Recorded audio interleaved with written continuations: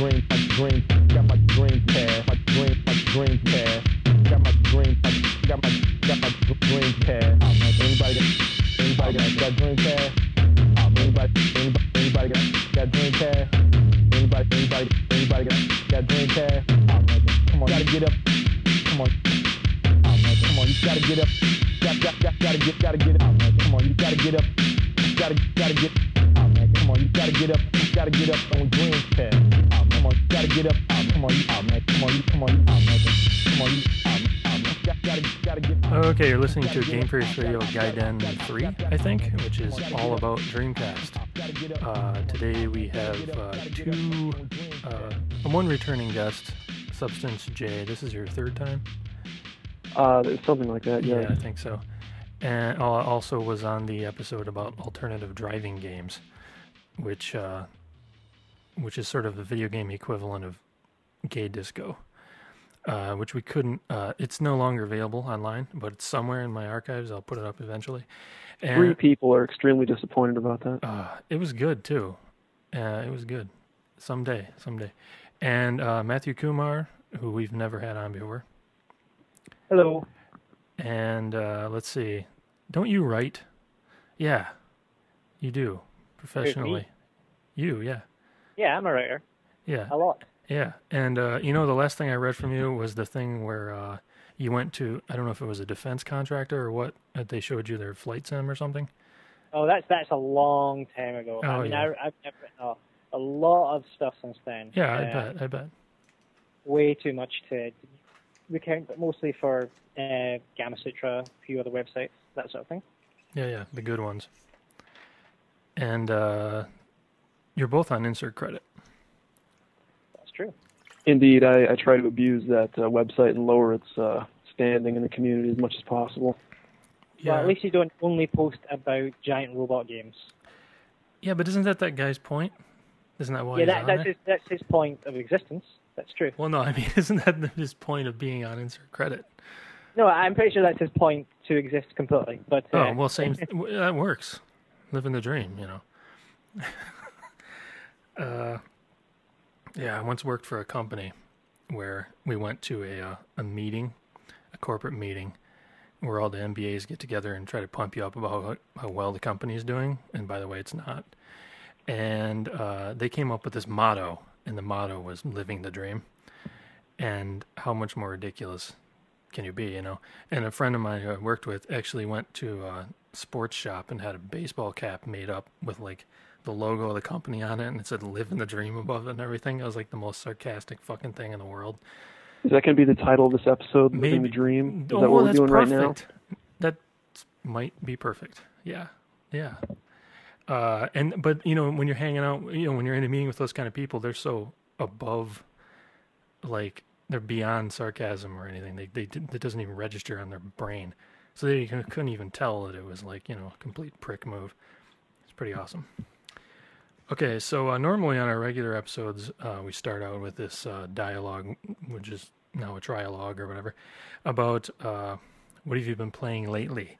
So my question is going to be, what have you been playing in the last 10 years on the Dreamcast? Because right now as we record this, we are between the 10th year anniversary of the Japanese launch in November and the 9th year anniversary of the American launch, which was... September 9th. Yeah, we're ever so slightly close to the European launch, which was in October of 1999. Oh, yeah. Wow, that's just about perfect. Wonder what day this will come out. Before the 27th of November. Isn't it the 27th of November? That was the Japanese launch? Yes. Yeah, because when you turn the Dreamcast on, that's what it says. I actually didn't, I don't really identify with, I identify with sort of the American launch and the Japanese launch because I didn't buy the machine at either one of those times, unlike Substance J, who bought it at both of those times. But yeah, that was a first. Not only was it the first console ever imported, but then turned around and bought the domestic one just the same. Well, I remember, the Dreamcast wasn't that expensive. I mean, it was pretty cheap. Yeah, and so when it came out, when the American one came out and it was $150 less, you're like, man, I might as well pick up one of those. You know, you're used to $80 games. What was it, $250? Something like that. But, you know, it's funny that even before the death of the system, which we won't talk about, the Dreamcast, like, people seemed to own like 10 of them, and that was like, you know, they weren't even like on clearance at that point. No, they weren't even on clearance. They were officially marked down to $50 by the time. Even before that, I had 4 of them. I'm really not sure how that happened, but I'm not the only one in that situation. What I find amazing is I have a U.S. launch one that I bought from a guy like 2 months after it came out, and it hasn't broken yet. And that's kind of uncommon, I think, because for a Sega machine, the Dreamcast is kind of a jalopy. It doesn't seem to be as tankish as the old ones, older systems. Mm-hmm. So, Matthew, currently you're in Canada, but during the Dreamcast launch, you were in the UK. Yeah, I was in the UK. Actually, I didn't buy mine at launch either. It's kind of funny in retrospect because when I bought mine, it was I think it was Christmas, and not the main reason, but one of the reasons I bought it was because it came with a DVD player. So it's kind of funny to think that it's that long ago that a DVD player was. Oh yeah, they threw an entirely different. What was it? Was that individual shops or? It was actually Toys R Us where I got mine. Oh, it was, okay. A bundle with a Dreamcast, a few games, and a massive DVD player. It's like the size of a table these days. But it was exciting for me at the time. That's funny because, you know, like everyone at the time, DVD was borderline affordable technology as far as packing it into unrelated machines. And so there was a big deal over whether or not the Dreamcast played DVDs or not, or whether or not it would have an add-on or whatever. And so I guess that sort of rendered the argument irrelevant. Just give you an entire DVD player. Yeah, I guess that's probably the sign that by the first Christmas it had already reached the point where they were kind of desperate to get rid of it. But, the first Christmas? Yeah. Oh, that's like 2 months after it came out. Yeah, pretty much. That's terrible. So what was selling instead? PS1? I have no idea, actually. I can't even... Okay. I can't... It's so long. Actually, I'm looking back now. It's surprising to think how long ago it was. And it's kind of disturbing, in fact. Yeah, chronologically. And also the fact that, like, the games industry's changed actually quite a bit since then because of the fact that you had all of these first-party Sega games, more so in the Japanese market. But these games that were they were first-party games. They had polish and everything, but they were simple and more stripped down, and they came out at a more rapid rate. It wasn't like, oh, let's wait 3 years for the next Metal Gear, and in the meantime, I will play Halo over and over and over again until something new comes out. I mean, you'd have it was fairly common to go to the store and a new Sega game would come out. Especially the driving games and the shooters. Tons of those suckers. There was a pretty steady stream of software through the whole system's life. Yeah, I mean, you could just go in the store and just pick up, a couple of titles at a time, really. Yeah, there was always something, and that's why what's so amazing about it now is now that it's gone, and it only had about 2 solid years of really hard support, and yet I still find shit. Like, what the hell is Dream Studio? Yeah, that's the amazing thing. There's only about 2 years of actual support, and yet there are so many games, and particularly in Japan, so many genres that you can't even imagine them coming out with now even. I mean, just think about Sega's own output. There's everything from, Room Mania to God knows what. We had, Rent-A-Hero and, what was that, idle singer raising game that wasn't quite as perverted as your average thing from Kid. What the hell was that called? It wasn't Dream Studio. It was something else that had Dream in the name, I think. And it was Producer. Was that it? I don't remember. Super Producer? Super Producer, yeah. I think that was Hudson, but yeah. Okay, yeah. But either way, you end up with almost so many first-party regular releases that not even Sega of America really felt like putting them out. And all they had to do was localize it. And that's what's impressive because like the PlayStation 2 didn't get its first really good game until it had already been out for about a year. And that was about the time that the Dreamcast died. And so really it was a pretty smooth transition, I suppose, if you wanted to go from one to the next because they're finally making good PS2 games. I guess I'm not too bummed. For some reason, the launch titles for the Dreamcast, even then, I sort of had to fool myself into enjoying them, but they were enjoyable bad games nonetheless. Yeah. Oh, well, I was just playing Super Magnetic Neo today. Yeah. That was a U.S. launch title, I think. Yeah, are you talking about the Japanese launch? Because I think the Japanese launch titles are fairly poor, to my memory. Yeah, they weren't that great, but the U.S. launch was fantastic, and that was only 9 months later, so it really shows how much they did have in a reasonable amount of time. Mm-hmm. Japanese launch, you had 7th Cross, right? Crap. There was the Godzilla game as well. Oh, yeah, there's always one of those. Virtua Fighter? Or was that like a week later? When did Virtua Fighter come out? I think it was close. Incoming, that was that one was terrible. Pen Triathlon, right? Yeah, I have that. Oh, yeah. I like that one. Now, there's a classic. I like that one. See, it's strange because the Dreamcast for me, never really liked 3D games, but the Dreamcast was the first game that had 3D that didn't look awful. Like, okay, you know when you're playing a Famicom game, okay, and it's Donkey Kong, and it looks pretty much like Donkey Kong Arcade. It's a reasonable facsimile. It's great.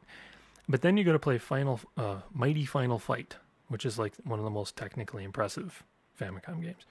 And you go to play that one, and like, yeah, there's more stuff going on, and it's really impressive and everything, but it kind of looks like it's falling apart all the time because there's so much flicker, and it slows down and all that other shit, and it has like no confidence to it, you know.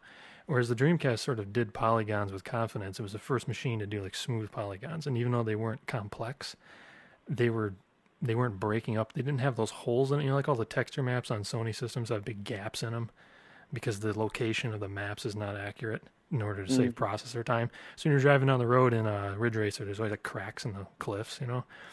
Like you never got that from Dreamcast. And it had enough video memory to put really good textures in there.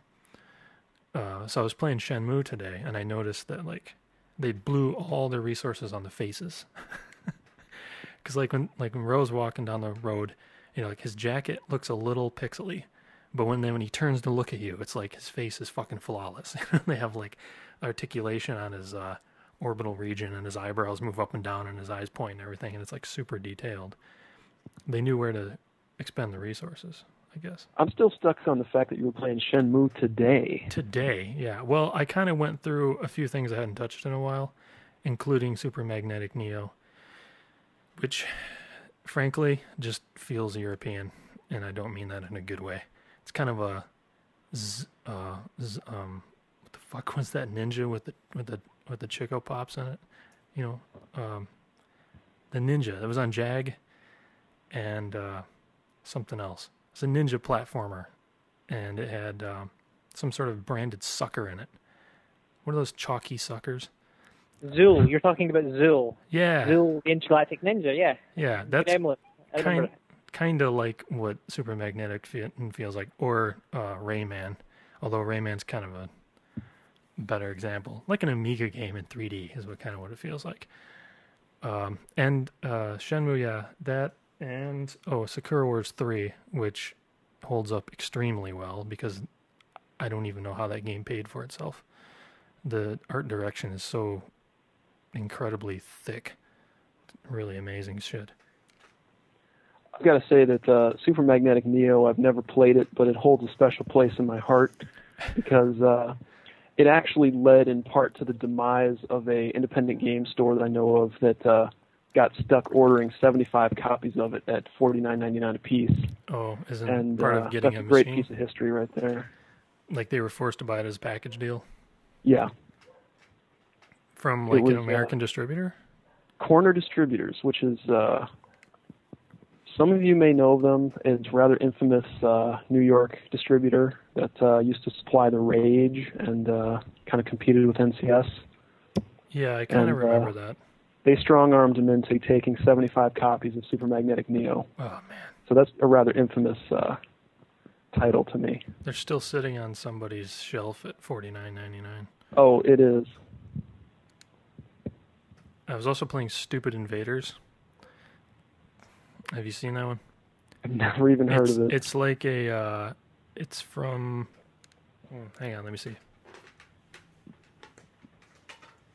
It's from Ubisoft. Specifically, it says something I can't read. But anyway, it's the typical point-and-click adventure kind of a thing.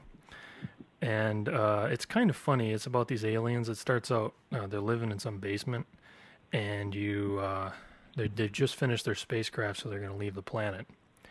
And one of them is like, I'm going to go get the TV, because they'd become addicted to television in the meanwhile. And someone comes in trying to kill them. And so the one guy went to go, they all get frozen, and the one guy who goes to get the TV, he's stuck in the bathroom. So that's where you begin the game, stuck in the bathroom. And things you can do. You can take a crap, you can flush it, and there are two kinds of toilet paper on the wall. One is extra scented and soft for the one alien who's saying he's going to get a sex change when he gets back to his home planet. And the other one is GI Ass Wipes brand of steel reinforced extra hardcore toilet paper. And you get a plunger. And somehow you're supposed to get out the window, and I couldn't figure out how to do it. I thought I'd have to plug the toilet up with my feces and flush it a bunch of times, and raise the water up so that I could flow up to the window. But I couldn't figure out how to really get a good volume of water out of it. Can't believe I never heard of this one. Yeah, it's like all point and click games, they drive you freaking crazy. Because you think all I have to do is mouse over everything, and the hand will turn into a different thing, and then I'll know what all the options are, and then I'll combine them, and then I'll get out of this room. But it's never really that easy, because they always come up with some way to screw you, They force you to try the wrong method of something before you can be allowed to try the correct method for something. The best adventure games in that style, they're not like Myst or Riven or whatever. They're always at the Children's Museum, like Save the Sea Turtles. Oh, yeah. And, because those make sense. They know their audience. Oh, but you're probably only supposed to play it for 30 seconds. As opposed to staring at the same freaking puzzle for 4 hours before you go to GameFAQs. The best one I think I've played is the Siberia games. Yeah, that was pretty good. And I never played the second one. Although I did buy it. And I bought the first one twice. Because the way it is with Windows games, you buy one, it's $40 new, and then about a year later it's $10, and then about a year later the first one and the second one are combined for $10, and then about a year after that they get on clearance at Target for $7.44 for both games on the end cap. But of course by then the company's gone out of business and they no longer update their patches, so it won't even run on whatever new version of Windows you have. It's a hard life, I guess.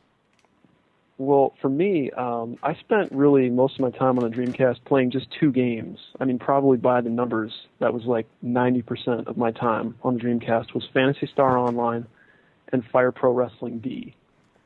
And it's kind of interesting in retrospect that whether it was the design of Dreamcast or just the sort of the events of the time, the way games were made, the way systems were made, those games have continued on, and they've become more advanced. But really, the Dreamcast versions had a bunch of little key factors going for them that made them way, way better, that just haven't really been replicated since then. Yeah, I mean, free Phantasy Star?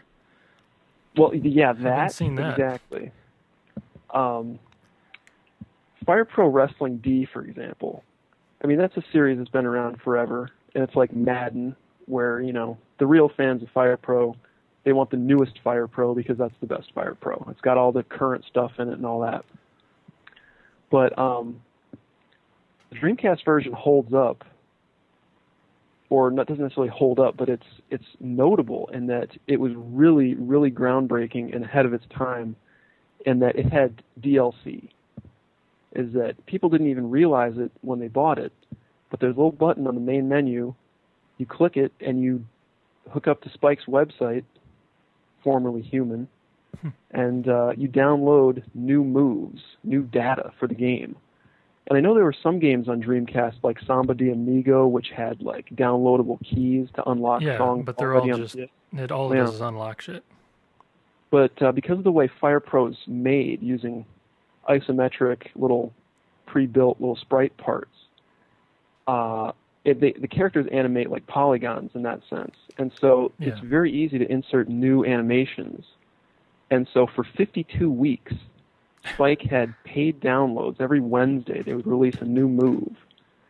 And they actually had polls and votes on these. You could vote for what you wanted. And they would release it, and it was just incredible. Like, a new killer finishing move would be debuted in a real wrestling match over the weekend. And by Wednesday, it would be available and in the game. Oh, that's pretty awesome. Yeah, so that was really the pinnacle of that whole area of fandom and otaku hardcore just nerdiness. Did the fans deconstruct the method of making the moves? That was the holy grail of Fire Pro D. Figure out how to make moves. Well, nobody ever got to that point. They got close. There was a lot of hex editing. There was a lot of opening up moves and tinkering with them and all kinds of stuff like that, because it was so easy having that gateway into the Dreamcast to just hook it up to the internet, download hacked files, whatever you wanted. But how big are these files? They're about anywhere from like 5 to 22 blocks of Dreamcast memory. Okay. So at the peak of Fire Pro D fandom, I had like 4 controllers hooked up with, I believe, 8 VMSs in them. Yeah, that's the thing I was thinking about today, because I was playing Sakura Wars 3, and in that game, like, people like to make a lot of save files for various reasons. You tend to save a lot and fill up entire memory cards. And I was realizing today that, okay, the Dreamcast was the first Sega machine to require memory cards. But it was still the first machine to actually allow you to put 8 memory cards in it at the same time. I think, isn't it? Mm-hmm. I don't know. I don't know what kind of an achievement that is. And how much they're probably just thinking like, how much are memory cards? Oh, they're like 4,000 yen. Oh man, make it so you can put 8 of them in there, and make them really small. Yeah, that's that style of like software controlled 2D animation is very. That's how they do all the new Super Robot Wars games.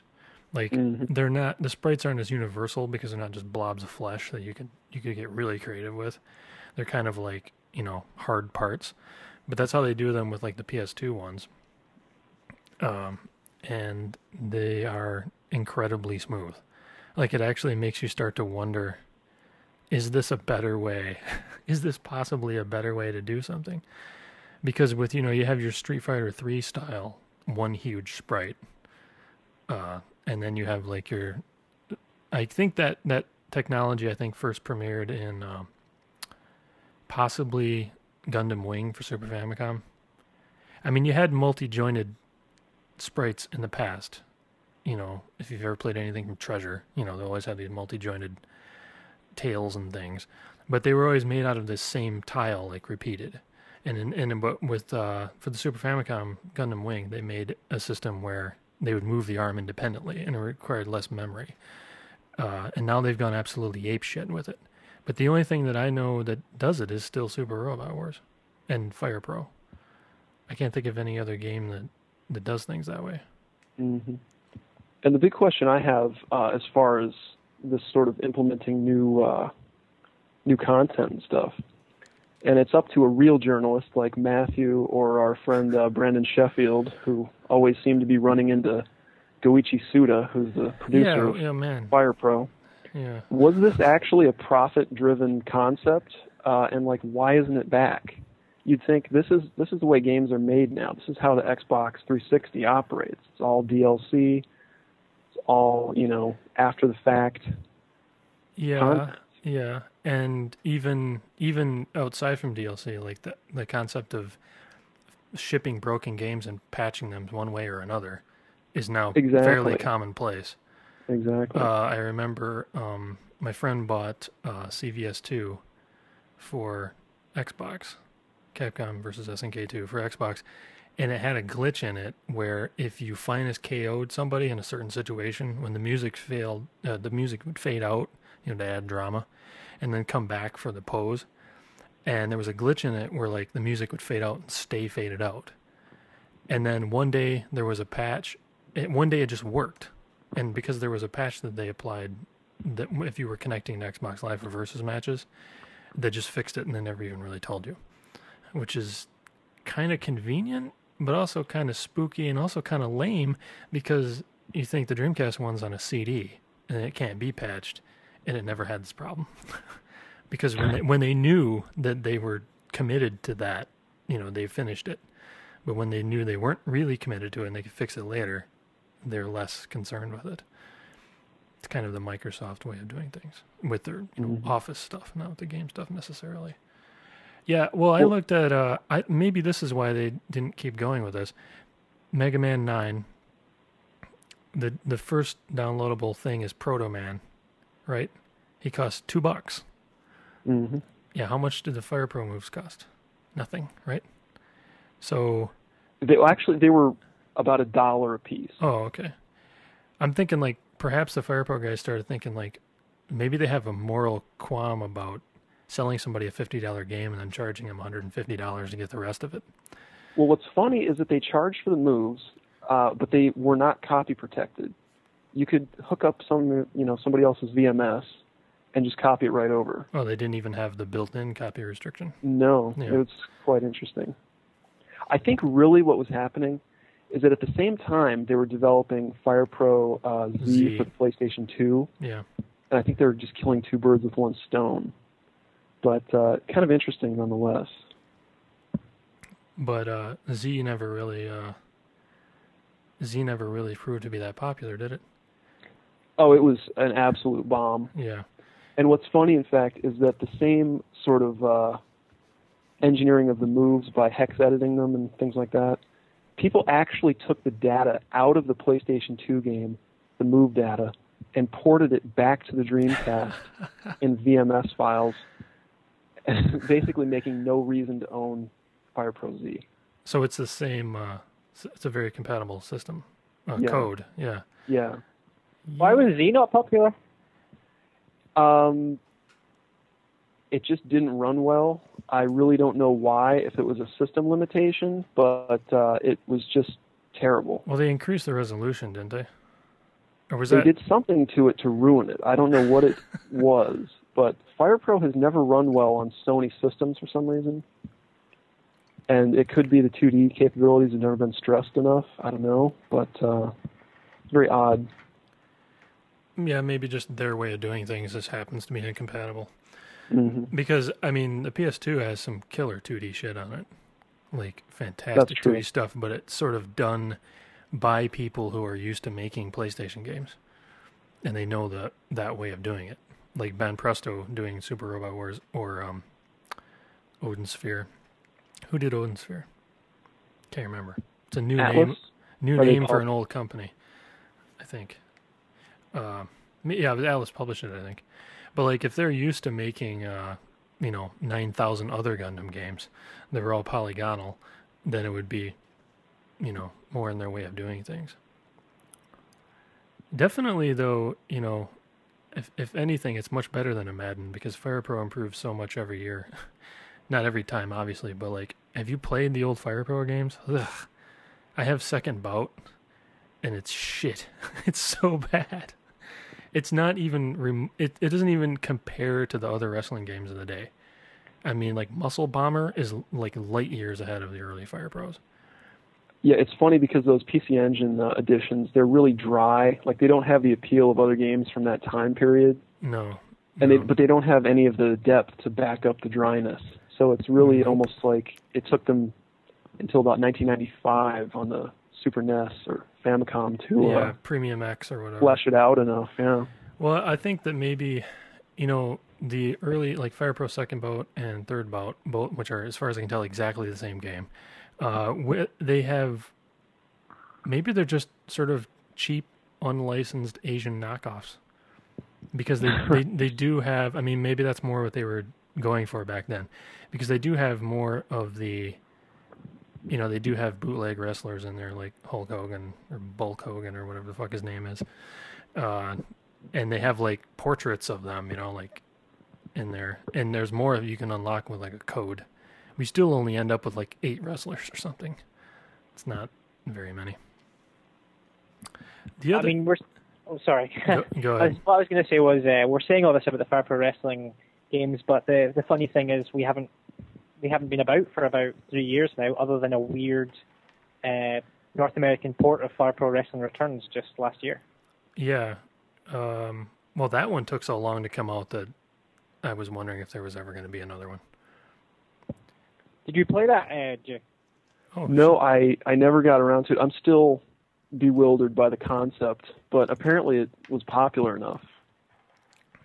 Oh, yeah. Well, you haven't played the North American version, is what you're saying? No. Yeah. Yeah, I bought it and I got distracted. For some reason, I haven't gone ape shit into that. Probably because what was I doing? Playing something else. I think I bought it at the same time I got Super Robo Wars W, and that, of course, had to be beat twice. I'm waiting, honestly, for, DS, Fire Pro DS. Like, wouldn't that just be killer? It's baffling that doesn't exist. Yeah, you can draw shit. This is, so important. You can draw shit on a DS. If they just could... Perhaps more importantly, there's enough systems out there to guarantee 50,000 copies sold. Yeah, they're back to making it for the most popular machine again. That's probably the only system out there today that they could hope to do that on. Yeah, because, even like the 4th tier game on DS sells 20,000 units. And which will, hopefully pay for our Fire Pro. Well, to shift away from the Fire Pro topic, one thing that's amusing about it, though, is it seems like this is always the case with Sega systems. The stuff that becomes popular like 5 years after the fact, like the release on the PS2 in North America, why wasn't it just released on the Dreamcast way back when?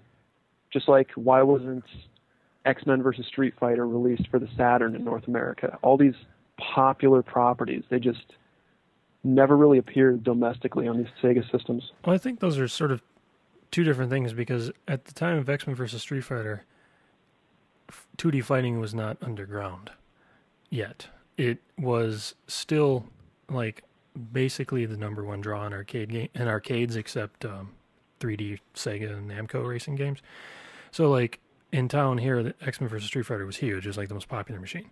So the fact that they didn't release that was just dumb, and it was just part of the Bernie Stoller what's the word? Litany? I don't know. Anyway, he sucked and ruined it, and he kind of wanted on purpose to make it so that there was nothing to buy for a year, so that when the Dreamcast came out, you'd forget about how much you hated your Saturn, which would work, except for the fact that most people liked their Saturn and wanted some fucking games. Not a good strategy. Fire Pro, on the other hand, by the time that came out here, during that year, it was last summer, wasn't it?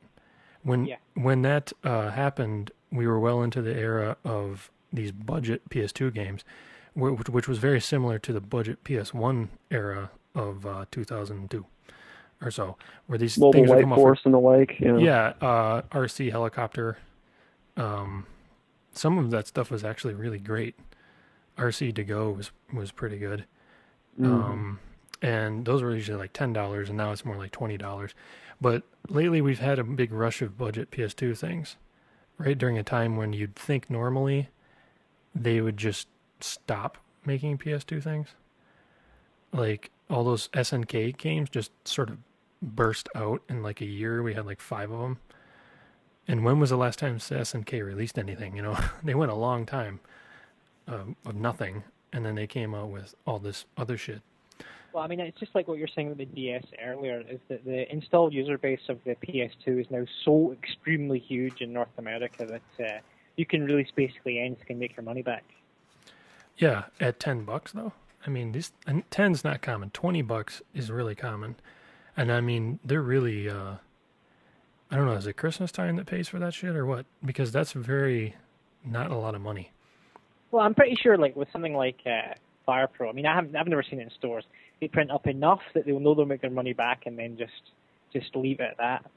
I mean, I think there's a lot of space now, particularly in the PS2, for these small publishers like who published FirePro to publish something in a limited enough amount to make a profit and just be done with it.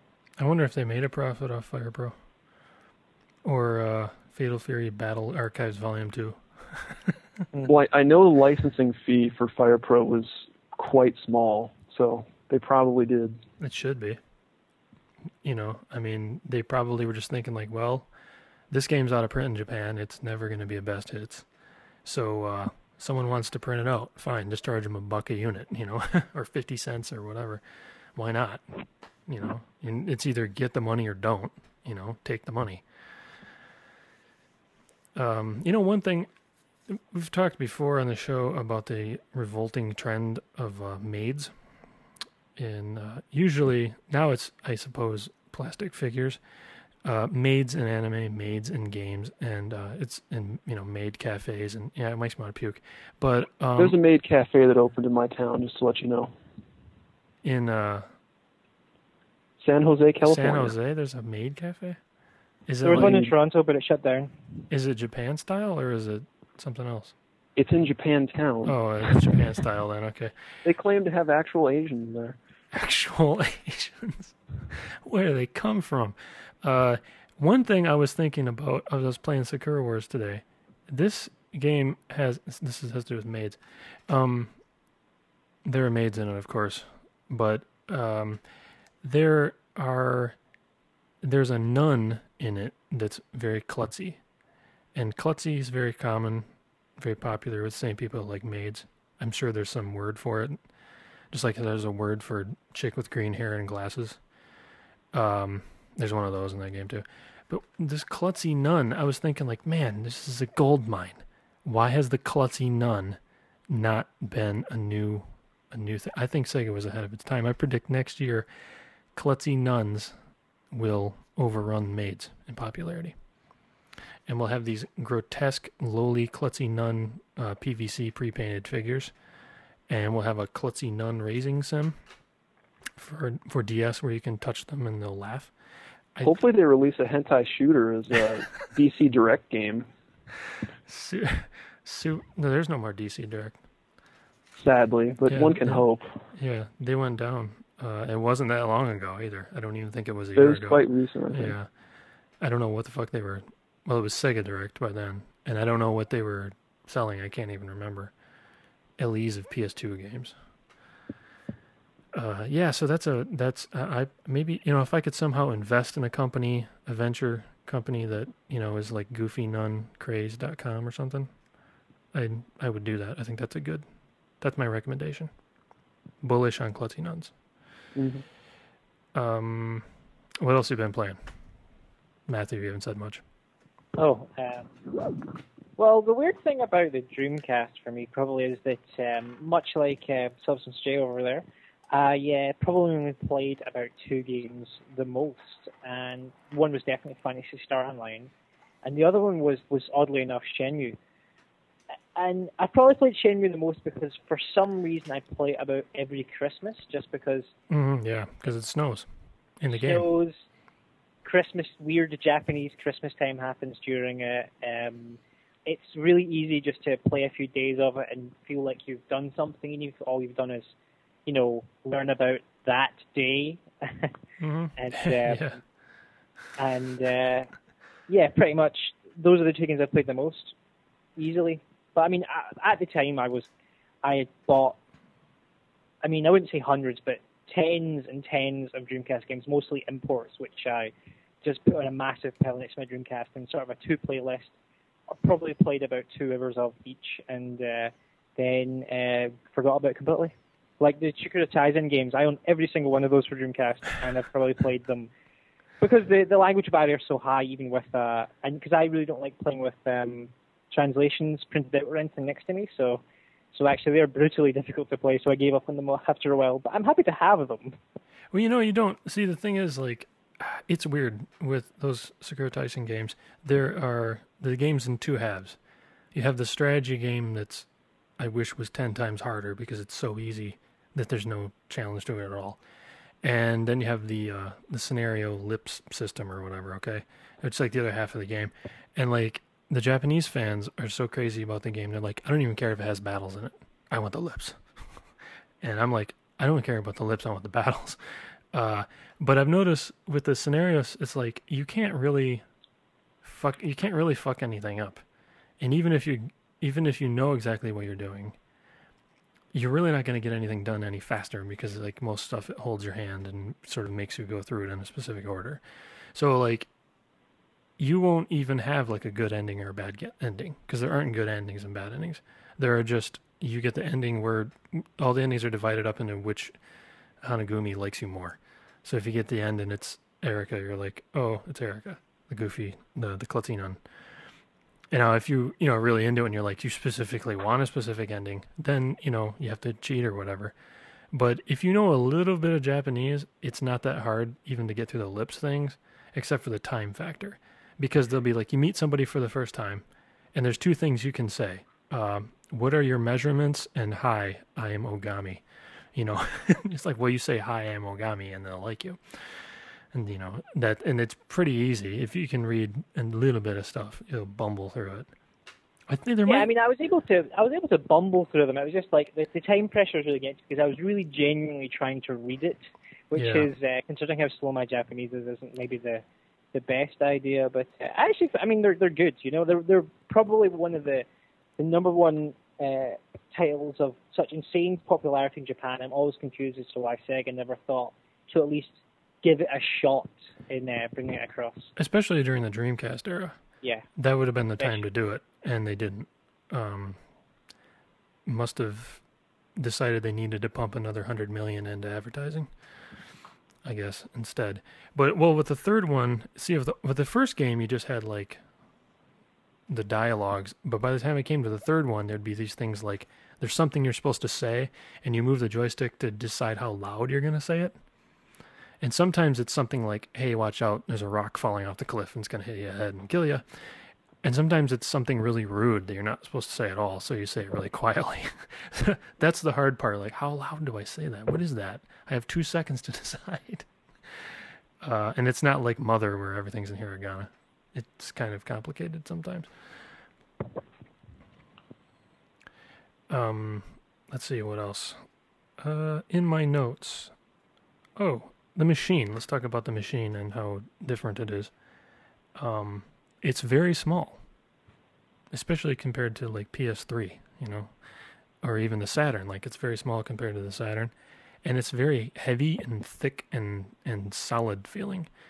And I remember the Dreamcast was very much a 2D fighter's heaven. I mean, it was fucking awesome for 2D fighters.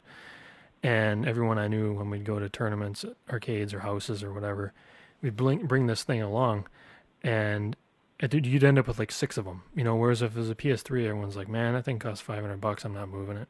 Or, it's too big or whatever. This was something you could take around fairly reasonably easy, and it probably wasn't going to break down on you because you moved it. And I knew people who had homemade joysticks that were so big the Dreamcast would fit inside of it. So if you... I was going to say, what are these people playing fighting games with? Because the DC pad has like such a long throw. It sucks. It's horrible. It's awful. Unusable. Can't but use the strange thing is that I actually love the official Dreamcast fighting stick. That is strange. Oh, the stick. Oh, the stick's great. Yeah. Yeah, the fighting stick is probably my favorite stick. Even the one like for example, I can't really gel with the Xbox, the Hori Xbox stick, because I just got so used to my Dreamcast stick that it doesn't feel exactly the same. I'm still not quite happy with it. Well, yeah, exactly. The Dreamcast arcade stick was by ASCII, who at the time and probably still is owned by the same parent company that owns Sega. And so it sort of became like it just says Sega, and I think in the US, but I think it says ASCII on the Japanese version. I'm not sure. That's really good, and they made 2 sticks for the Saturn. One was great, one sucked.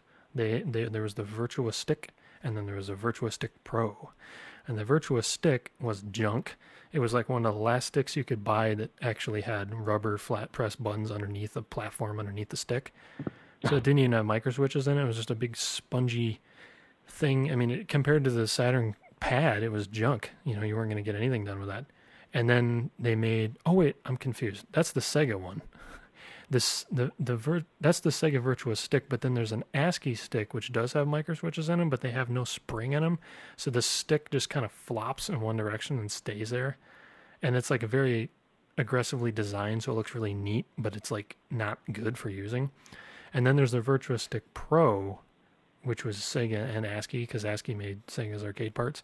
And that one looks like it's literally a Virtua Fighter arcade machine cut in half and handed to you. It has the same cheesy colors like pink and green and all those fucked up colors that are on Astro City cabinets and stuff. And then they make a 2-player version and a 1-player version.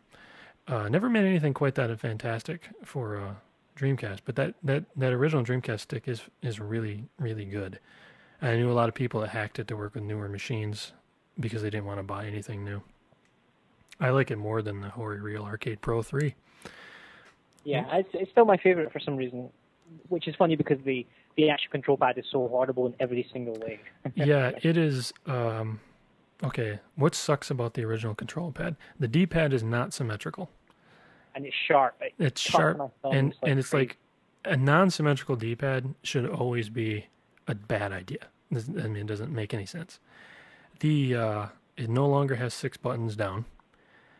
The angle that you're supposed to hold it at sort of requires you to like tilt your wrists in a specific way where like you can't hold it the way they obviously designed you to hold it. You have to hold it more like a nest pad up on the top if you're going to be using the buttons a lot. And that sort of makes it like there's a lot of good driving games on Dreamcast, but the controller sucks so bad that you're going to be looking for alternatives because your hands will just kill you after you use it. It's worse than Mario Kart on DS, which makes your thumb hurt from holding the throttle down for 5 hours straight because there's no reason to ever take your thumb off the throttle in Mario Kart. And on the Dreamcast pad, it's the same way. I played Sega GT for like 100 hours, and I had developed like problems with my wrists that I think still are with me, and make it so that I have to hold my mouse in a different way every 5 minutes and make sure that I do that, or I'll have like this pain in my wrist for a couple of days. It's bullshit. And they already had the perfect pad. They already had the Knights pad, the also known as analog pad, also known as 3D pad for some reason by Sega of America. That's true. That was good. That was basic. It was great. Have you made it 24 hours with the pad in Le Mans? No, I wasn't using a pad. I was using a wheel. I have a Thrustmaster Ferrari, and my Le Mans thing. What happened with that was I played it for about 7 hours, and I had, for some reason or another, I had to move. I had a dedicated Dreamcast setup, which was this really sturdy table with a 20-inch Mitsubishi Diamondtron monitor, special speakers and everything. And I had figured out ways to trick almost everything to run in VGA, so I very seldom had to move the Dreamcast to a TV. And then it is on that setup that I beat all 4 Sakura Wars games 3 or 4 times a piece. I beat Shenmue 1 and 2. I maxed out Rez, Skies of Arcadia, all that stuff. And for some reason or another, I wanted to do something else with the table, and I never put it back together, and I never finished my Le Mans thing. Shame, shame, shame. Yeah, well, maybe it's time. Maybe it's time for me to clear off another table and get back on that, because that game is fantastic. I mean, it's crude and everything, but it's from Infogrames, whatever that is. And it actually lets you play. I mean, there have been other games named after 24-hour races that didn't give you 24-hour mode. That's not very hardcore. The first one, I think, with a ridiculous endurance mode there was the Suzuka 8 Hours motorcycle racing game. I don't even remember what machine it was on. Something 16-bit. That actually had an 8-hour mode in it, but I don't know if it's saved. Whereas the Dreamcast one saves, so you can complete it. I would do like an hour at a time. And what happens in there is you start to get a simulation of an experience that isn't going to happen unless you're playing a game for a ridiculous amount of time, because these 24-hour endurance events are so strategy based. It isn't about like, oh, I'm going to pass that guy. It's like I'm going to set up a strategy that allows me to pass that guy at about 2:00 in the morning. And now it's 10. So 4 hours from now, I'm going to pass that guy. Like and then you also get like this sort of road numbness you get from driving the game for so long, because Le Mans is such a long freaking track, and it has these really, really high speed sections. They're not as fast as they used to be, but they're still 220 mile an hour passes on a high end car, Toyota GT1 or whatever. That it's sort of like a process. It's not about like reflexes and overtaking. It's about like a process that you get into, a mindset of, you go down these straightaways and they're so fast that the wind noise overcomes the noise of the engine. And you can look in your rear window and see vapor trails coming off your rear wing. And the car sort of starts to vibrate a little bit differently. And basically this is why Gran Turismo sucks, because they don't see these sorts of touches that you need to go into these things. And they eventually sold this game on PS2. I think the Dreamcast one says Test Drive Le Mans, right? And then the PS2 one doesn't say Test Drive on it. And the load times became crazy. The graphics weren't any better at all. And I just really was totally disappointed with it. It was like the same game. People would sell their machine to buy the same game again, and it's worse. Well, I picked up Le Mans for $1. Yeah. I have yet to open it, but I'm either going to play that or I'm going to hold out for a pirate copy of Penn and Teller's Desert Bus. I have a pirate copy of that. Oh, very good. It's 2 CDs. Bus to Reno. Desert Bus to Reno. You know, there are tournaments for that game. Oh, I don't doubt it. And then like the high score is 8. Because it takes 64 hours to get a score of 8. It's fairly amazing. Where are you going to set aside 64 hours? You need like a team. That would be a good idea to do. If honestly, I'd kind of like it if they would make another 24-hour endurance game, and you could base it all on Le Mans if you wanted to. But I mean, like, it'd be cool if it was based on a series, like the American Le Mans series, where you have 24 hours of, you have these Daytona, Sebring, Le Mans. They all have these 24-hour events or 8-hour events. I believe 8 hours might be the shortest. I thought they got rid of the 2-hour so-called sprints a few years ago. So it would be a good idea if somebody made a new game like that, because I'd like to get better graphics. The new steering wheels are so much better than the old ones. I mean, now they have force feedback and they have 270 degrees of rotation. The one Logitech that came out when Initial D came out for PS2, you can actually spin it, more than all the way around. Like, I can't remember exactly how much rotation you get out of it, but you can actually go like a real car. My car's 2 turns lock to lock, and that's actually considered quick. But when you get into a video game controller, it's, less than 1 turn all the time, which sort of makes the rally games and stuff kind of stupid and not really like driving on dirt fast. It's probably somewhat accurate on Formula 1 because you can't turn the wheel more than that on the real car anyway. But it'd be cool. I thought the show was about how great the Dreamcast was. Sounds like it sucked to me. Well, the wheel sucked. I had the best wheel they made for it, and it wasn't very good, and it made creaking noises every time you looked at it. Okay, another aspect of unique hardwareness, aside from 8 memory cards and small enough to fit in your joystick, and breaks a lot. Let's see. A modem. Did you use it? Fire Pro was based around it. Yeah. Phantasy Star Online was based around it. I spent 200 hours on that modem, Phantasy Star Online. Whoa. And it didn't die. That's pretty good. That's pretty good. Yeah, I never got the broadband adapter. I know somebody who has one. Maybe they'd sell it to me for a reasonable price. But I never got it, and therefore don't have like any access to internet content anymore. I mean, like, I can't email myself saves and shit because I have no way. I mean, I guess there are programs where you can put the saves on a CD now and load the saves from a CDR onto your memory card. Mm-hmm. I mean, there must be. Yeah, I'm actually, come to think about it, I already have one. Can't remember what it's called. but it allows you to. The main reason why I got it was for the VMU games, because they have so many of those damn things. Have you This seen? relates to a question from a listener, actually. It's Ian Adams at Gamehouse via Instant Messenger. He asks, are there any decent VMU games? Decent? Yes. Wait, I think I found one. No, you didn't. As for official ones, I do think Wasn't the one in Power Stone had good ones. Trying to remember, what was the RPG? The Pirate Sky Pirate RPG. Skies of Skies Arcadia. Didn't have a good one. I do recall that was pretty good. I remember using the VMU a lot because it beeped and helped you find treasure. I always had the VMU and the Rumble Pack in there because there was some slime or something that helped you find treasure. But as for playing the VMU game, I'm not... Man, I wonder if I ever played it. That'd be lame if I didn't play it. Oh, I think I didn't because I didn't have batteries in my thing. Or something. You got to get batteries every 3 weeks. 2, 0, 20, 30. It's cute to think back that there was sort of the implication in the marketing that the VMU was a competitor to dedicated handheld systems. Yeah, to Game Boy. Yeah, Neo Geo Pocket.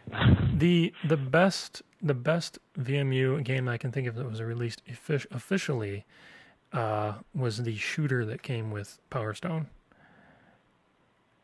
That was one of the better ones for sure. Yeah, and then there was one that was only available on Sega of America's website. That was technically impressive, but it was football, so I don't know if it was good or not. But it was a first-person football game. And it was very impressive to look at. I mean, like, you're running and the guys are running by you and everything. Like a total, like, first-person format football game. Kind of like how you can do that with newer football games, with polygon football games. It's impossible, but, I mean, it's a neat experience. You can do it with Soul Calibur, too, first-person fighting. My favorite VMU game came preloaded on the All Japan Pro Wrestling Red VMS. And I definitely don't have that. It depicted Giant Baba sitting in a hot tub, and the Destroyer, a masked wrestler, was also sitting in a hot tub with him. And it was sort of like Neo Poke-kun in that you pressed buttons randomly and things would happen in the hot tub. Oh, I thought it was like one of them was going to poop on Giant Baba's head. Well, that did happen, actually. Really? Okay, well, that's perfect. Yeah. There is a full-motion video Buffy the Vampire Slayer game, but it's not official, and I don't remember exactly what you're supposed to do. And, of course, on the VMU. Yeah. Full motion video on the VMU. Yeah, and it's Buffy the Vampire Slayer, of course. Wow. There's a couple full-motion video things, but most of them are demos. I think you can control the Buffy one. I don't remember. There is a CD, you can probably pirate this fairly easily. It's a program, the name of which escapes me, but it's a homebrew designed to like load VMU saves. So you can burn like every VMU game you can find on one CD and then go through and like shuffle, because I usually end up taking a huge chunk of your memory card. The whole thing in the case of Buffy the Vampire Slayer. And you can put them all on there and you can try them all out. It even has a VMU emulator in it, so you can play the game on the Dreamcast. I think that ends up actually taking more time than to just play it off the memory card. And usually that seems to come packed with a bunch of things you might want, like a Japanese MVC2 save. Because if you have a Japanese copy of Marvel vs. Capcom 2, you're going to be pissed. Because the way they designed unlocking stuff was they had 3 kinds of points. So you had one player mode points, and they had versus points, and then they had arcade points. So you were to take your memory card to the arcade, stick it in a Naomi box, play your stuff, and then you'd get points and come home and it would unlock stuff. And that was rough because virtually no American MVC2 machines had memory card slots on them. So if you bought the machine, what happened is someone cracked the save like 2 days after the game came out. So you're probably going to want that save. And that way you'd be able to get characters that you just couldn't get without it. Stuff like that. A Fire Pro, maxed Fire Pro save would be good, but I don't think that stuff's on there. So that means it's up to you, Substance J. Oh, no. To make that ISO so that everyone can play a full copy of Fire Pro. I will. I'll let the one guy who's still cranking away on Fire Pro D. I'm sure I wouldn't want to step on his toes with that one. Yeah, I wonder. And amazingly, that one guy is not me. I would think otherwise, but. Well, there are some. Just to go off topic there, actually, what wrestling games are you playing now? Are there any good ones now? No. I'm playing Blazing Tornado, actually. Have you ever played that? Fire Pro R, which is now 3 years old. That's the one out there. Now, see, that's the reason why I think that they should have released D in the U.S. on the Dreamcast, is because that's when there was like the boom in the scene, really. But it's dead now. Like it's dead in Japan, you mean? Oh, it's absolutely dead. So I think the Dreamcast hit right in the nice little bubble there in a lot of different areas of nerddom.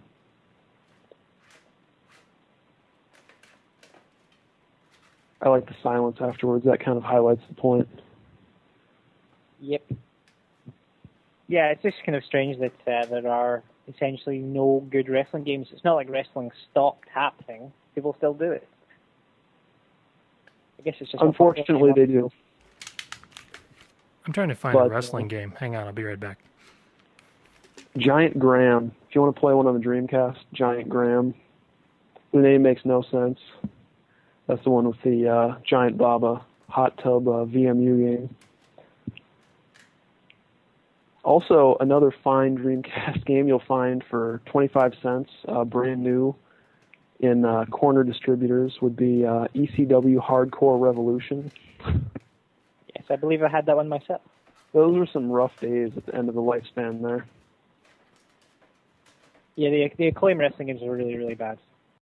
Ian Adams at Gamehouse asks, why did DC games turn black? What's the deal with that? I don't remember. He also, I guess he means the packaging. Oh, the packaging went from white to black. Or what, did it go to black in the Europe? No, they didn't. They were always light blue because we didn't have the orange. That's right. Spiral. It was turned light blue because some other company had the. Yeah, wasn't it like a baby bottle company or something? Could be. They had the copyright on orange spirals.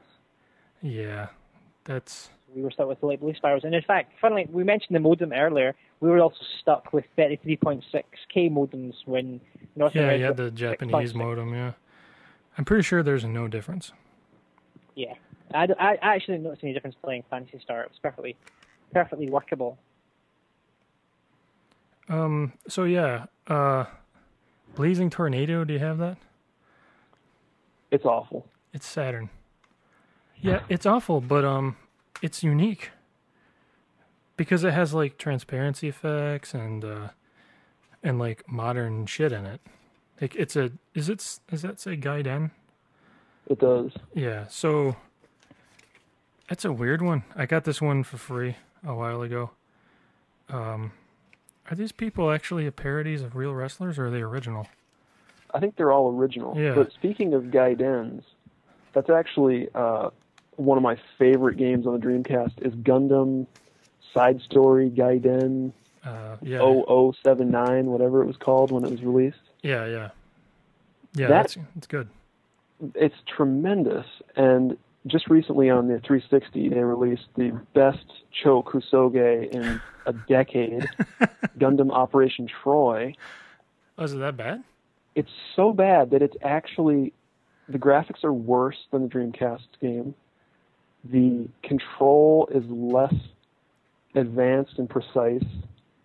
It's just infinitely more clunky. It's funny because it looked really good.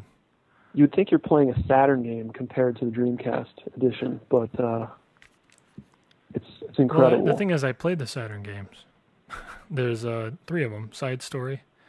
Mm-hmm. They came out as like budget games in cardboard digipacks. Mm-hmm. And they're based, I think they have the Blue Destiny in them. They're based on the Blue Destiny manga, I think.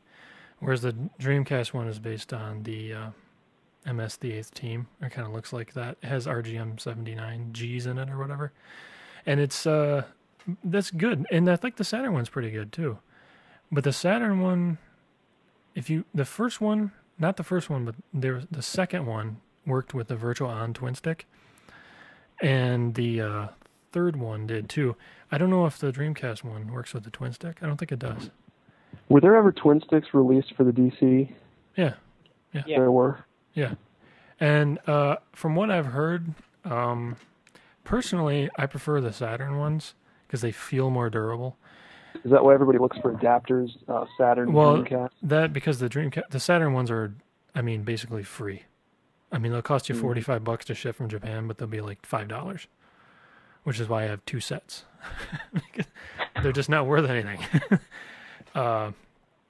And people tend to they look for adapters that specifically work with twin stick, because if you don't have the right Dreamcast adapter, it won't necessarily work. But the thing with Gundam is these robots aren't like Armored Core level of complexity. They usually have a beam gun, a Vulcan in the head, and a sword. So they're simple enough where the twin sticks actually translate well to Gundam. Whereas with Armored Core, you'd want something like a Steel Battalion controller kind of a thing, because there's just so many weapons on the thing. One of the best things I've ever done with the Dreamcast is use 2 twin sticks and 2 VGA monitors and a Dragoncast link cable, because I can't find the official one, and play a 2-player Virtual On Oratorio Tangram with that. And that's the kind of thing, like, I've always been sort of an arcade-oriented person, and I fully believe you can make or break a game with a controller. Now, Virtual On is good enough where it's more like you need the controller. It's not that you're making or breaking with the controller. It's that it doesn't work without the proper controller. One of the first games I played on Dreamcast was Virtual On, because it came out relatively early in Japan. And somebody I knew, I bought it, and I looked at it, and I said, that looks just like the arcade. Screenshots, because I've never seen the machine. It's too hard to find. But you cannot play it. It is fucking unplayable. And with a standard controller, it just cannot be played. And people, you can come up with these little methods of sort of playing it. I managed to shoot the guy. But has anyone ever beat Virtual On with a stock pad? I don't even think it's possible.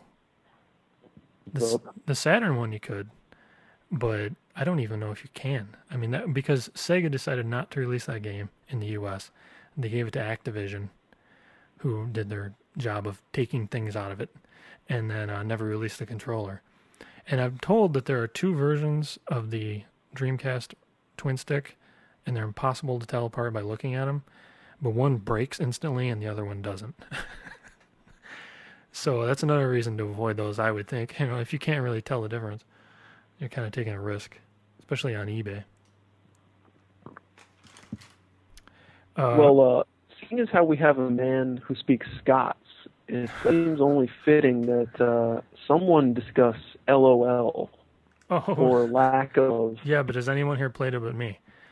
No. I have actually not played Lack of Love, despite despite the ethnic association. Yeah, the fact that I should have by now. I still believe that you're that guy who posted that YouTube video. It's not a YouTube video. It's from Pennsylvania. Oh, is it really? Yeah, no, it's I can't remember his actual name. Fat Rab is what I'll call him. Fat Rab recorded that. One of the hosts of faintly famous Scottish video game show Pennsylvania. It's a good review. It did make me want to play it, but I haven't bought it, so I don't have it. Well, good luck buying it, but I did pirate it and haven't played it yet.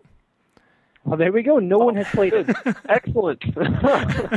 I pirated it. I stuck it on a stack of CDs to get it off my machine because it's kind of big.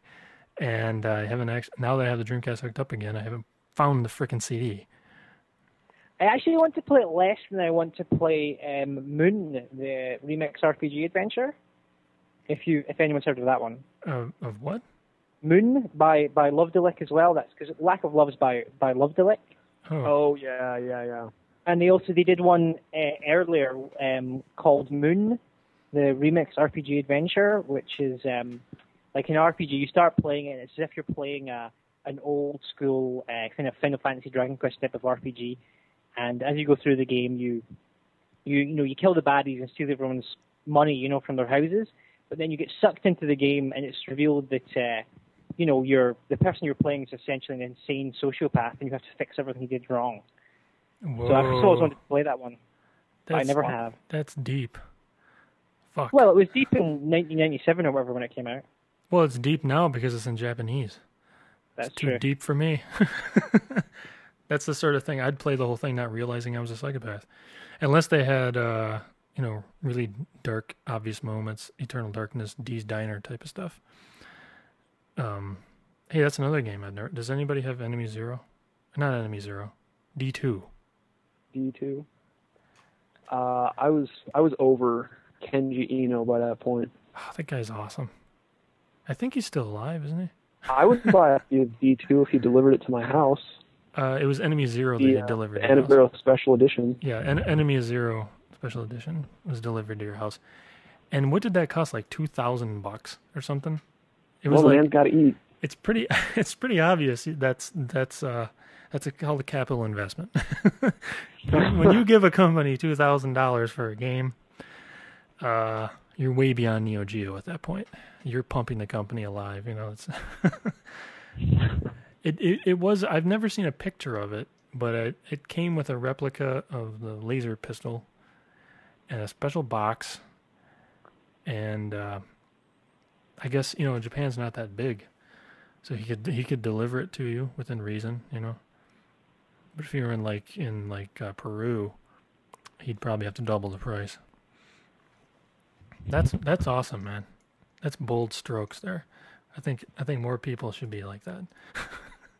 Is he still around, at all? Warp is no longer around. I read something about him. Let's see what Kenji Eno's Wikipedia says. Let's all go to Wikipedia. Let's all go there.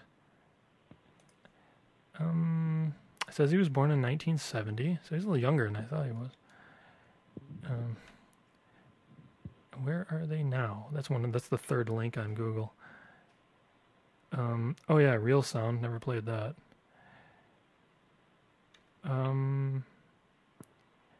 Childhood and early years. This is like an Eric Clapton entry. Recent activity: From Yellow to Orange. He founded in 2001. Oh, what do you know? He's making a Wii game. What do you know? It's not surprising. But will it actually come out on Nintendo's next machine? That's the question. Yeah. I recall D2 was heavily hyped, as one of the big titles. Yeah. Never quite panned out. I'm thinking I own that, but I haven't played it yet. I have Enemy Zero, and haven't played that yet either. The only one I played was D1, and I played it on 3DO, the proper way to play it. Wow. When it came out for PlayStation, they added another 4 seconds of scenes or whatever. Is that the most inefficient video compression codec ever, or what? Because the whole game is freaking 10 minutes of video, and it's 3 CDs or something. It doesn't even fit on one CD. It says, alongside Kenichi Nishi, Kenji Eno helped develop Newtonica, a game for the iPhone and iPod Touch.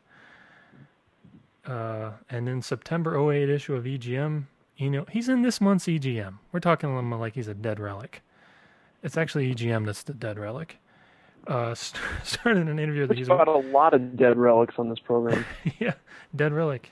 He will be working on a game that is either revealed in the next issue or the next issue of EGM. What? Or it will be dated 2001, I believe. Yeah, next issue, of course, being the operative term. Yeah, what the hell is Oyaji Hunter Mahjong? That's an early 3DO game. Tripped? He worked on Tripped? Is that correct? Wow, okay. Okay, well, we're obviously on to crazy ground, and it's probably time to break this off. For some reason, we didn't mention anything like Soul Calibur or any of those games that people actually... What did mainstream people actually play on Dreamcast? Soul Calibur, Crazy Taxi. Oh, Crazy Taxi, yeah. And 2K. Tremendous game, incidentally. The NHL and NFL games, yeah. Yeah, I mainly played the fighting games. Huge on those things. Actually, I mean, I'll be honest and I'll say that Soul Calibur did help sell the system to me because I did once watch one of the attract modes in it and was just kind of the only time in my memory being blown away by the graphics. I remember being blown away by the Dead or Alive 2 eye catch scenes because they had a higher specification engine that ran just during the talkie talk bits. So like you'd be fighting and it was great looking, but when it would move into the things where like, you know, the one chick pushes the other one off the iceberg or whatever, like it would look extra good during that time and kind of even better than Shenmue because it had color. Shenmue was pretty brown. I was thinking today, I was watching the attracts in Shenmue 1, and there's that thing where Shenhua, like, gives you this poem, and it's really cheesy. I was thinking, like, she does not show up until the last disc of Shenmue 2. And there she is right on the cover of the game. And you don't even know, I mean, Shenmue 2 is the biggest fucking bummer. They ought to just make it as a visual novel for DS or something, just to explain to you what happens after that. Because it's all build-up. They thought they were going to make 7 of them or 5 of them or something. And they made 2. And it really just kind of starts getting going. And you finally meet the girl on the cover on the 7th CD of the 7 CD series. And then they never made another one. I think that's the thing because that has been 7 more games that I would have played for about 5 minutes, and then I missed an appointment that I had because I was busy at the arcade or. Well, they probably would have. They probably would have hammered out all the annoying shit. I wonder how that is in Yakuza. How annoying is it? No, you don't have to worry about timing there. It's. I'm pretty sure that it's just. I mean, I can't actually remember for some reason, but I'm pretty sure that it's just when you go to an appointment, it happens. You know. Oh, okay. Well, Shenmue 2 was only about 1/5 as annoying as Shenmue 1. So it would, stand to reason that Shenmue 3 would be even less annoying than Shenmue 2. Because when you get someplace 6 hours early... I was treated to a sample of Shenmue 2 by someone who had the fortitude to make it far, and it really was incredible. Well, yeah, I wish I could play it. Shenmue 2, like, you walk up to a place, if you're 6 hours early, you just say, do you want to go 6 hours in the future? And the time goes, and then you're just there. Which, honestly, I don't know. Is that good or bad? I guess it's good. But you don't want to make it too straightforward, because then it would just be too straightforward. Who's attacking the microphone? I don't know, but people listening to podcasts, they're not too concerned about them. They've already spent an hour and 45 minutes. I'm wondering if drugs are the answer for Shenmue. Maybe. Like a barbiturate, perhaps? Something to just make you not pissed off when you're playing the game. Because it's so, I can't believe I missed that fucking appointment. If they were to make Shenmue 1 again for, like, some other machine, they would obviously have all the Shenmue 2 stuff integrated into it. That's your time. That's your time to spring. When Shenmue 1 and 2, which cost like $100 million to make, get released as a 200-point 360 arcade game, just buy it. It'll be all fixed. Well, they did rumor for a while it was going to be, or maybe a Swedish magazine or something rumored it was going to come to Wii, but yeah, that was pretty much just a rumor. Yeah, I love those kinds of rumors. I once found a CD in a record store that was released by Sega somewhere in Europe, possibly Sweden. I'm not sure. I can't remember what language it was in. But it promoted the Sega Saturn, and in it they had the VCD player. So in some European market, the VCD player was actually released, which is crazy. Did anybody buy VCDs in Europe? I don't think so.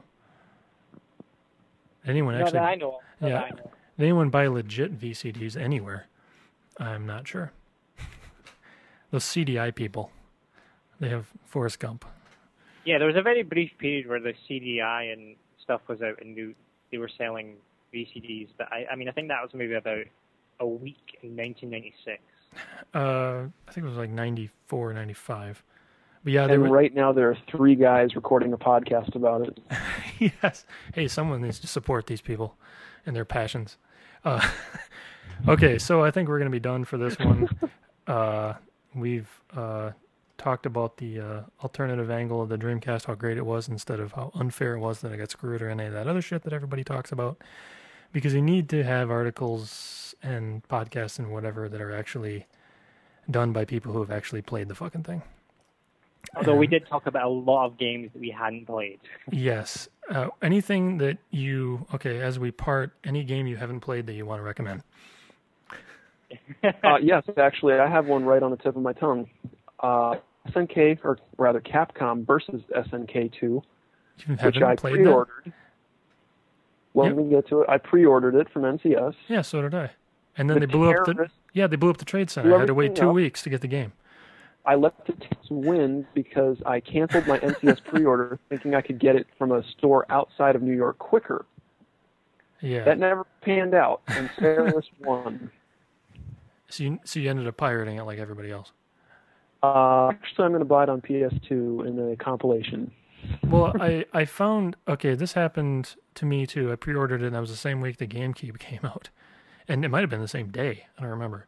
But the game came out, and they blew up their trade center, and it took a long time. The game was late, a week or two late. And in the meantime, everybody had pirated it. So I was the only person who didn't have the game, and I was the only one that bought it. How's that for fair? But my music doesn't glitch. You know, everyone's pirate copy, when you get to the, after you win, and it's playing that one song, it'll go like, skip on this one part, because the data's farther apart on a CD than it is on a GD. So it loops that audio for a couple of samples until it finds it again. So I don't have to deal with that bullshit. And you didn't let the terrorists win. So there you go. No, I don't think so. Okay, so let's see. What about you, Matthew? What do you have that you want? What do you don't have that you want to recommend? Oh, actually, I have a game that I do have that I want to recommend. The Yu Suzuki GameWorks has I think it's the only accurate home version of Power Drift, and I've played that a lot, and it's really good. You know, that's valuable now. Is it? I've seen that thing go for a couple $100 now. Really? Yeah, it was like $80, right? It's a book. It comes with a disc, right? Is that it comes with a disc. It comes with a disc with all the same Space Harrier, Hang On, Outrun, everything that everybody already has. Yeah. But it also has Power Drift. That is pretty cool because the Genesis version does not cut it. Yeah, there's no home version that cuts it other than the version of Dreamcast. So there you go. Dreamcast is the only way you can play Power Drift. It's the only way you can play a System 16 game that was released in 1990. Power Drift's the one where you have Sonic the Hedgehog hanging from your rearview mirror. No, that's was it Night Driver or something? I can't remember what the exact one's called. No, Night Driver is a black and white game with no graphics except for sticks. I don't know, but it's not Power. Power Drift's the one where you have like the list of all the other people you're racing against at the top of your screen, and it's quite kind of crazy scaling graphics. Yeah, the roads are made out of logs, right? Yeah. Yeah. Okay. I think I'm thinking crazy foreigners. Yeah. Okay, and the game that I will recommend is the as yet unreleased U.S. translation of Say Ga Ga Ga, because everything I've seen about that game, which I own because I think I bought it from you, Matthew Kumar. Yeah, I think I did sell it to you. Yeah. And it's basically an RPG where you run Sega, and the crazy thing about it is it came out after the Dreamcast was canceled. So it is really like the ultimate Sega fans game, and you play, you run Sega, which is a much more impressive and dominating and sort of Super Sentai sort of company in the game than it is in real life. And you're trying to make the next machine or whatever, and it's an RPG. It has battles in it, like you're running around through Sega's basement fighting monsters and shit. It's getting translated. Progress is slow, but every 6 months or so, someone posts that they're still working on it, and someday it'll finally come out. So that's my recommendation. Until then, I guess we are out of here. Say goodbye, everybody. Goodbye. Goodbye, Sega. I can't wait to run Sega into the ground in English. Yeah, because I'm running them into the ground in Japanese. You can lose that game quick, by the way. It has some sort of it has it has that alpha version of Thunder Force 6. Do you know that? I have no idea. Yeah, if you it's totally amazing. Look it up on YouTube. You have to do something. Maybe just beat the game. I really need to learn more about that game because it seems kind of strangely dark in itself. It is kind of dark in a way. Unfortunately, it also reminds me a little bit. I'll let this turn on. Anybody got dream pad? Anybody got dream pad? Anybody got dream pad? Come on, gotta get up. Come on, come on, you gotta get up. Gotta get up. Come on, you gotta get up. Gotta get. Come on, you gotta get up. You gotta get up on dream pad. Come on, you gotta get up. Come on, you. Come on, you. Come on, you. Come on, you. Gotta get. Gotta get up. Come on, gotta get up. Gotta get up. Come on, gotta get up. Gotta get up on dream pad. How was your Christmas and New Year's, all right? Yeah, it was cool. You know, You get any video games? yeah, you know, I got my Dreamcast. You know, anybody got Dreamcast? Nobody got Dreamcast? some. Oh man, come on, you gotta get up on Dreamcast. I don't have a Dreamcast. I'm afraid to have it in my house because I saw the commercial and at the end of it goes, Yeah. Freak you out. what's it thinking about? Yeah. I think I'm gonna kill this guy. You know, I don't know what he's saying. I'm afraid of it. Great game though. Oh yeah. You know, I'm into the basketball. I'm into the football. Yeah, the fight. We have here. We got the fighting game. The what is that called? The fighting. Ready to Rumble. Did he work for you? No. It's the guys. You know the one guy. What is it called?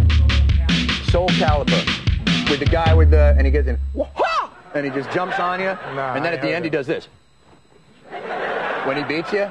Nah. You don't have that one? Nah. That might have been a dream I had. I do mine on my computer, but I find it's addictive. Like, all I do is sit there and play them. Oh yeah, I'll be out there for about, you know, I'm 3 hours. 3? 3 hours I gotta play, and you know, I end up canceling meetings and stuff. You know? It's kind of bad.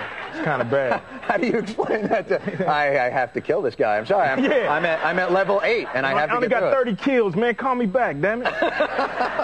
They have it now. You can get on the internet. You can go and fight other guys on the internet. Yeah, you that's can get cool. on your game thing. Yeah, you know, you can get, you know, the little kitty porn guys and kill their ass. I don't have that game.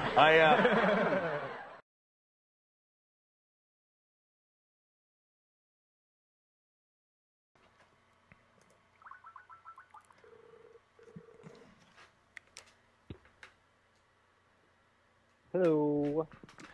Hello, we should have better audio quality now because I just realized I was uploading a torrent at 150 kbps. I can tell the difference already. Yeah, good. I forgot about that.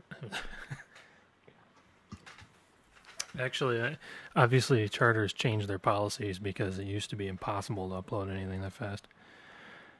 Or Comcast, I was going to say, I'm sorry. surprised they're not torquing that.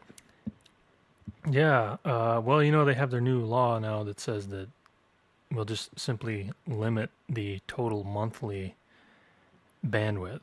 Ah, lovely. And not tell you where you're at any given point. And then once you exceed it, they can just, you know, screw you and shut you off or do whatever they want, really. It's an experiment in the making, ISPs. Okay. We seem to be recording right now, which is good. Okay. I'm gazing into a box of Dreamcast games on the floor. Oh, I threw mine all over the floor in a big pile. Oh, yeah. Yeah. I don't have my Dreamcast here in Canada, so I'm just looking at the Dreamcast Wikipedia page. Oh boy, you know that entry lacks heart. You know, I've looked through it. It's just not very fun to read. Yeah, well, I actually only opened it because I was trying to find the list of Dreamcast games because I was trying to remember the absolute depths of the games which I purchased for Dreamcast. Trying to remember which of the most useless and unplayable games I bought just out of a kind of a desperate to collect everything. It's Spirit of Speed 1937. Really? For you? That's the one that's standing out for me here is called ES. I think I picked it up for like $10 Soft Play Asia or something. And it was essentially a Japanese detective TV show, like live action, just recorded and put on a GD-ROM, basically. Is that the one that's in the hospital? No, I remember playing it for a while, and you're like a policeman, or well, you don't even play it, watch a policeman kind of wander about, and it's something to do with putting serial killers' memories in other people's heads, but you don't do anything except occasionally push a button to watch another video. So it sounds like the Wanchai Connection for Saturn. The one you see people filling their bathtubs with because you can get it for I'm going to $1. buy that game someday for $1. I'm not buying it. I'm not buying that game. I'm buying 100 copies of that game. It's going to be, all or nothing. You're going to wait until the whole bathtub goes up for auction, like including the tub itself.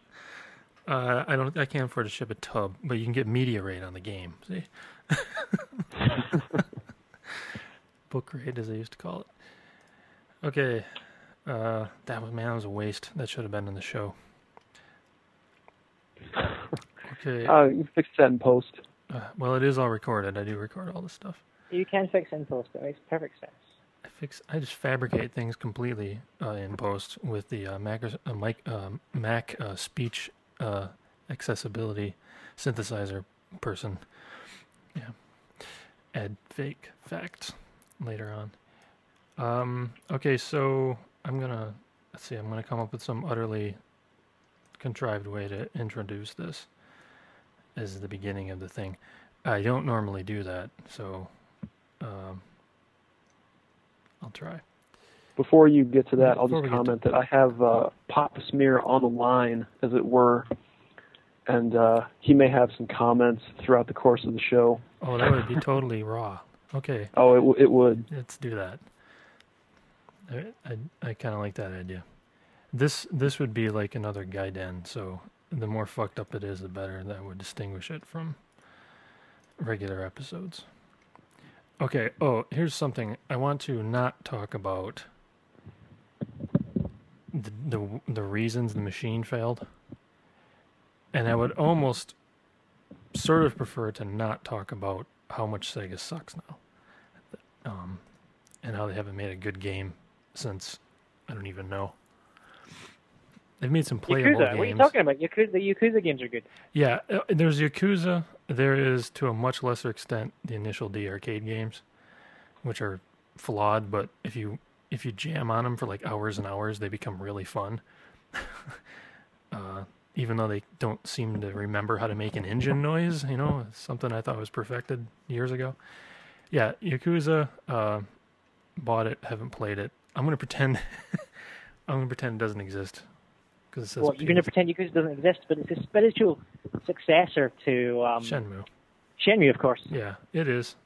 And I expect me to be goozing all over Yakuza in time, because I have the first one. I will buy the second one.